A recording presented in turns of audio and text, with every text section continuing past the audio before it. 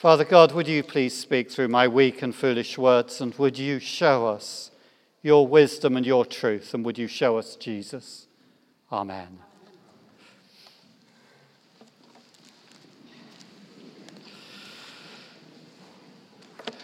John 3:16 is probably the most famous verse in the Bible. For God so loved the world that he gave his only Son, so that whoever believes in him should not perish but have eternal life. If you only ever learn one verse from the Bible, then apart from the Lord's Prayer, learn this one. Billy Graham, whose funeral was a week ago, who was one of the most influential Christian evangelists and preachers of the 20th century, he even preached here in Moscow both in pre- and post-Soviet times, used to quote John 3:16 when he was asked to do a sound check. He said that even if the sound operator was going to be too busy to listen to what he had to say during the actual event, he knew that at least he would have heard the gospel at least once when he heard John 3:16. For God.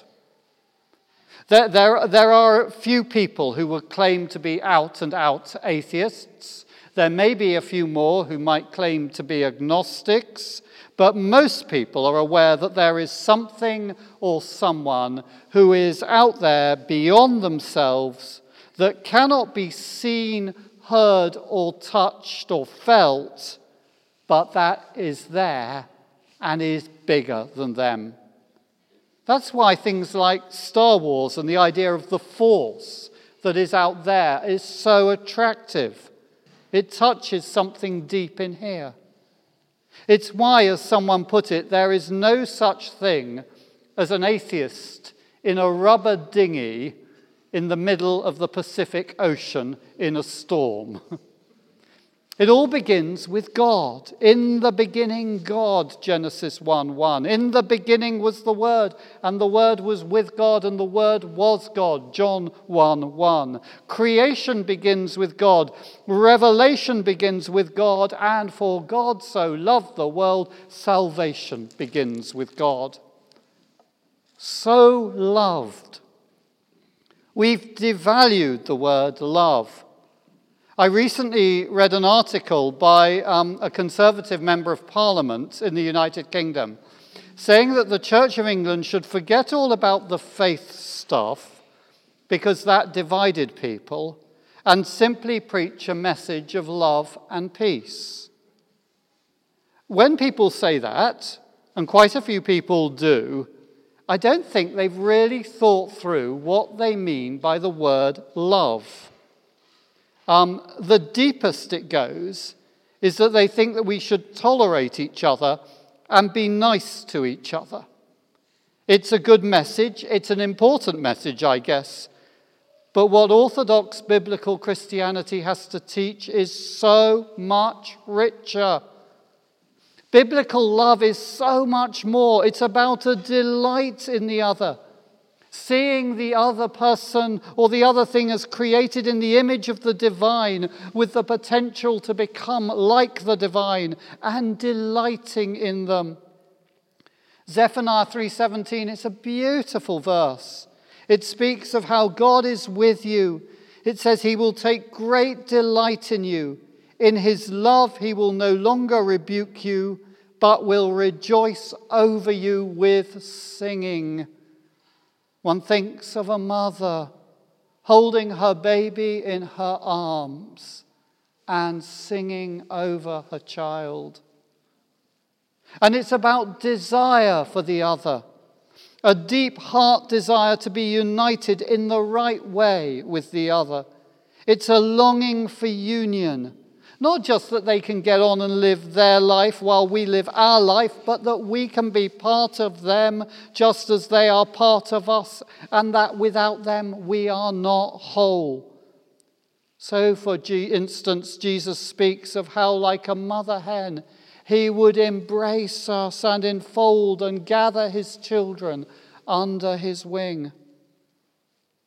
And it's about learning to bless each other. It's not simply wishing them well, but seeking the absolute best for them. It's blessing them so that they can become the person God meant them to be. It's why God blesses us with his law, to show us the sort of life that is good and right and true. It's why God blesses us with his discipline, to draw us back to himself, to show us that if we pursue the things of this world, we are not pursuing the absolute best for us. It's why God blesses us by giving us himself. For God so loved. At the heart of God there is not indifference. There is not anger. There is not rejection. There is this rich, deep love. A love that delights in us and that desires us and that would bless us. The world is not just about love for you or for me or even for his people, the church. At the very beginning, after creation, God looks at the world and he sees that it was very good.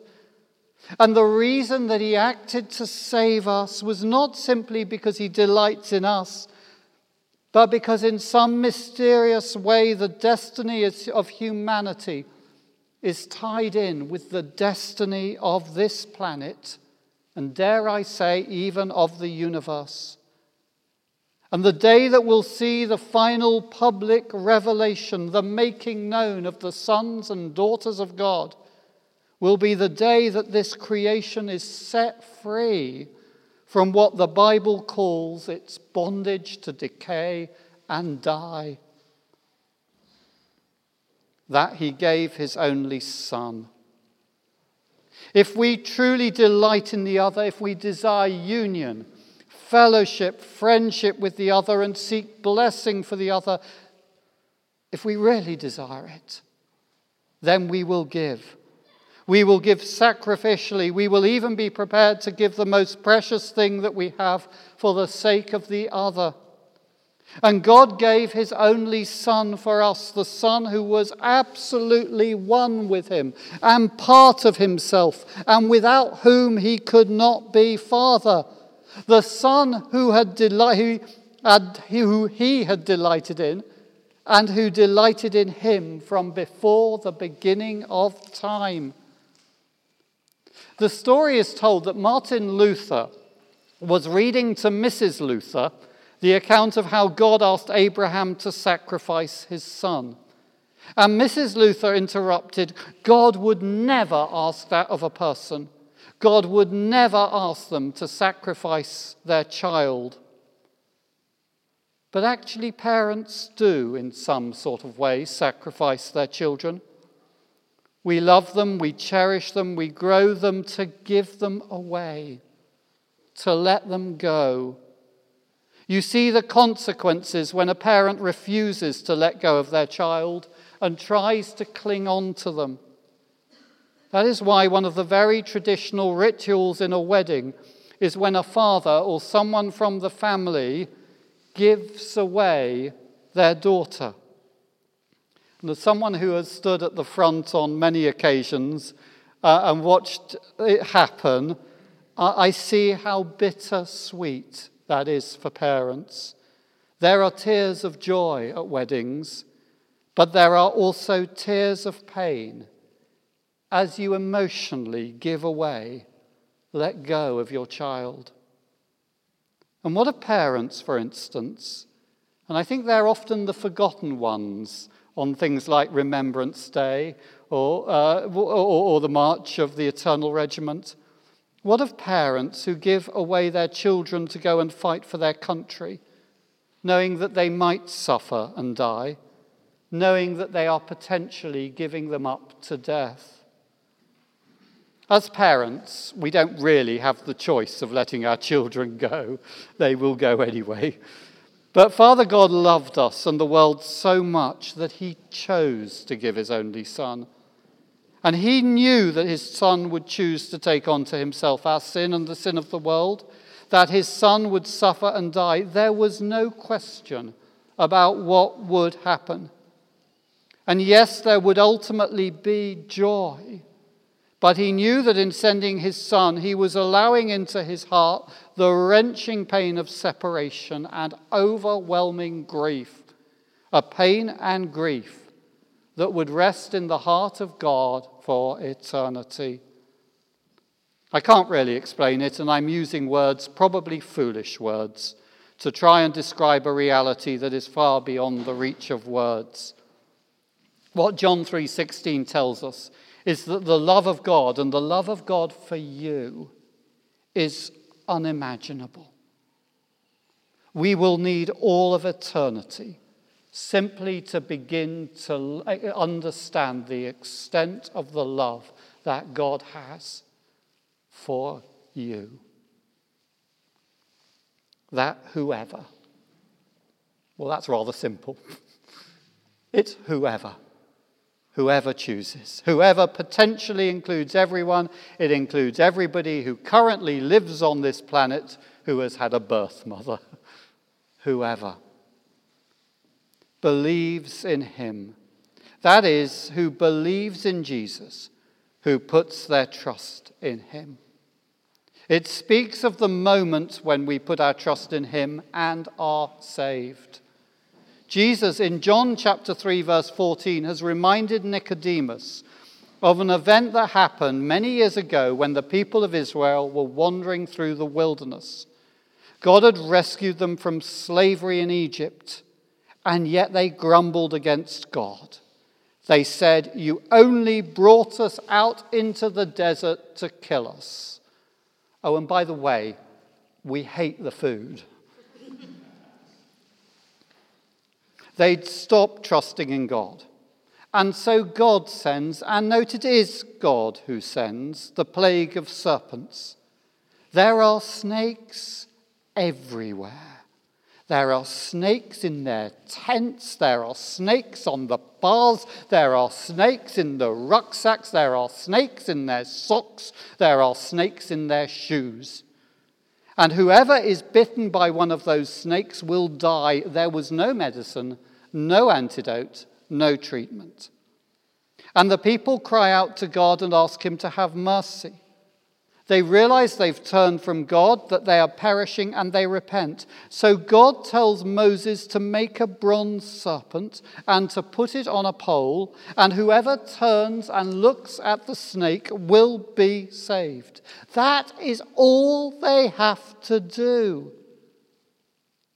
"Listen," says Jesus to Nicodemus, "just as Moses lifted the serpent on the pole, and the people were saved by looking at it, so I am going to be lifted up."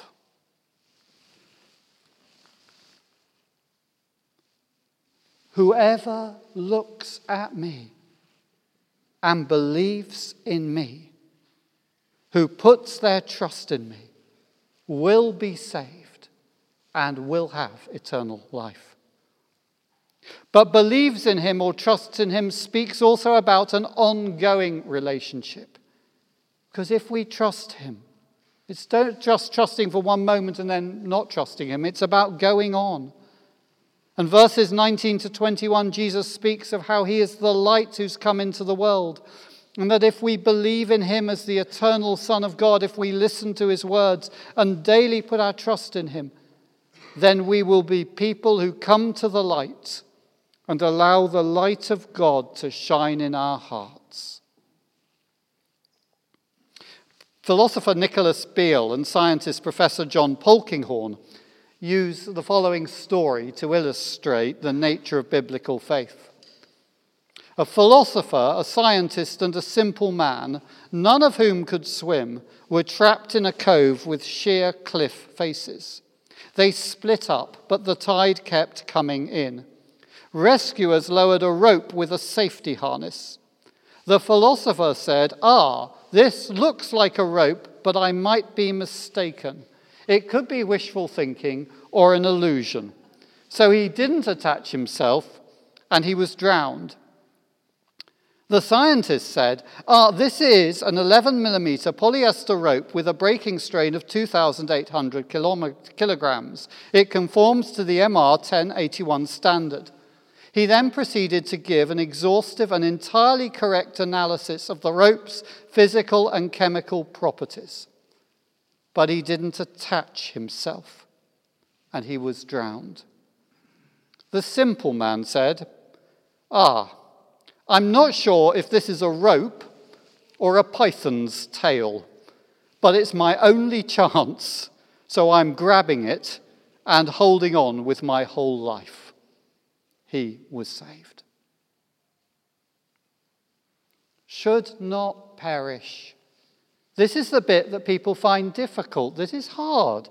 It means that people without Jesus, if we're without Jesus, we are without God. We've chosen to cut ourselves off from the source of life, of truth. It is, if you forgive me for twisting an illustration, this may not be a brilliant illustration or particularly correct, but adapted from current news stories, a bit like a country choosing itself to cut off the pipeline that brings the oil that it needs into the country. For a long time, there doesn't seem to be a problem because it's living on reserves. But there will come a day when the reserves run out. And although we've cut ourselves off from God, there are sufficient reserves of the goodness and blessing of God in this creation for us to carry on as if nothing has changed. But there will come a day when the reserve runs out and we will perish. Without God, we're building a wall around ourselves. We're cutting ourselves off from light and life. And it's not only our physical bodies that will die, our souls are shrinking and shriveling up. J.K. Rowling's description of Voldemort, when his soul has become an eternal, whimpering, fetus-like baby, discarded under a railway station seat, is one of the most chilling metaphors of what we are becoming without God. Should not perish, but have eternal life. God loves us, and he doesn't want that to be our destiny. He does not want anyone to perish. Instead, he delights in us and desires for us to come into communion with him, to know him. And he longs to bless us so that we can begin to live as we were made to live, because that is life.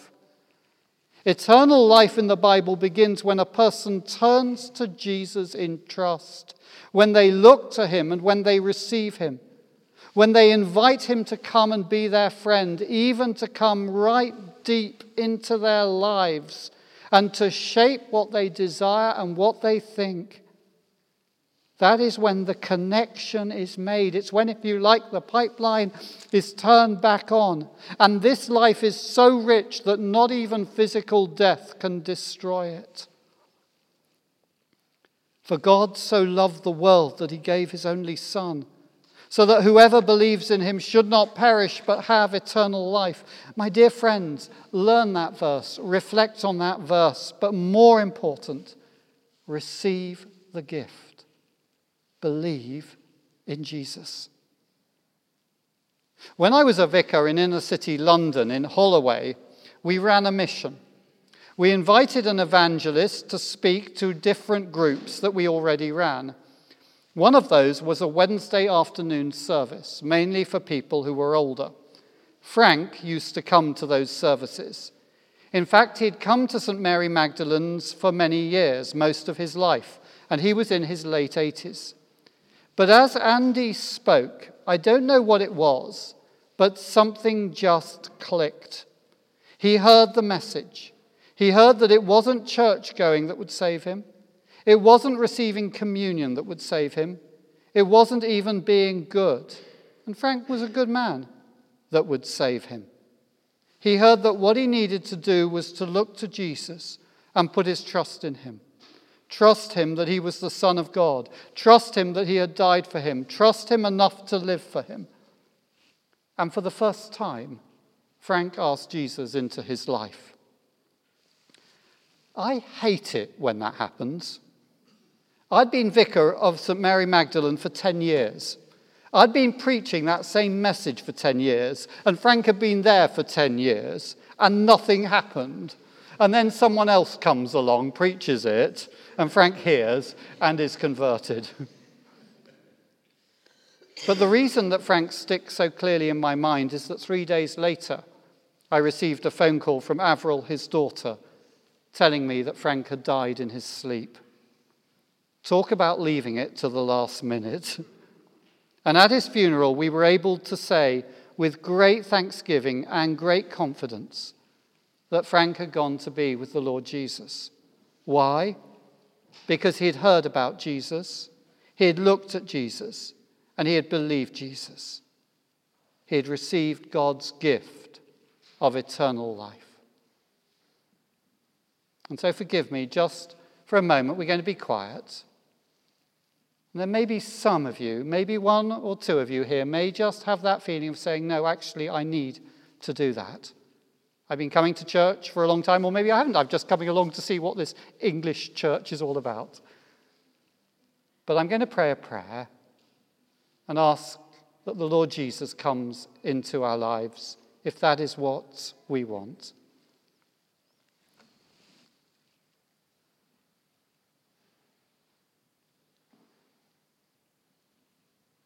Father God, I recognize that I am a sinner. I recognize that I have turned from you. I recognize that I have cut myself off from the source of life, and that without you I am perishing. And now I turn to you. I look to you. I trust you. I want to trust you. And I ask you to come into my life. Come in so that I might know you. Come in to be my Lord and my Saviour and my friend. Make me the person you want me to be. And I will seek to follow you in your strength for the rest of my life. Amen.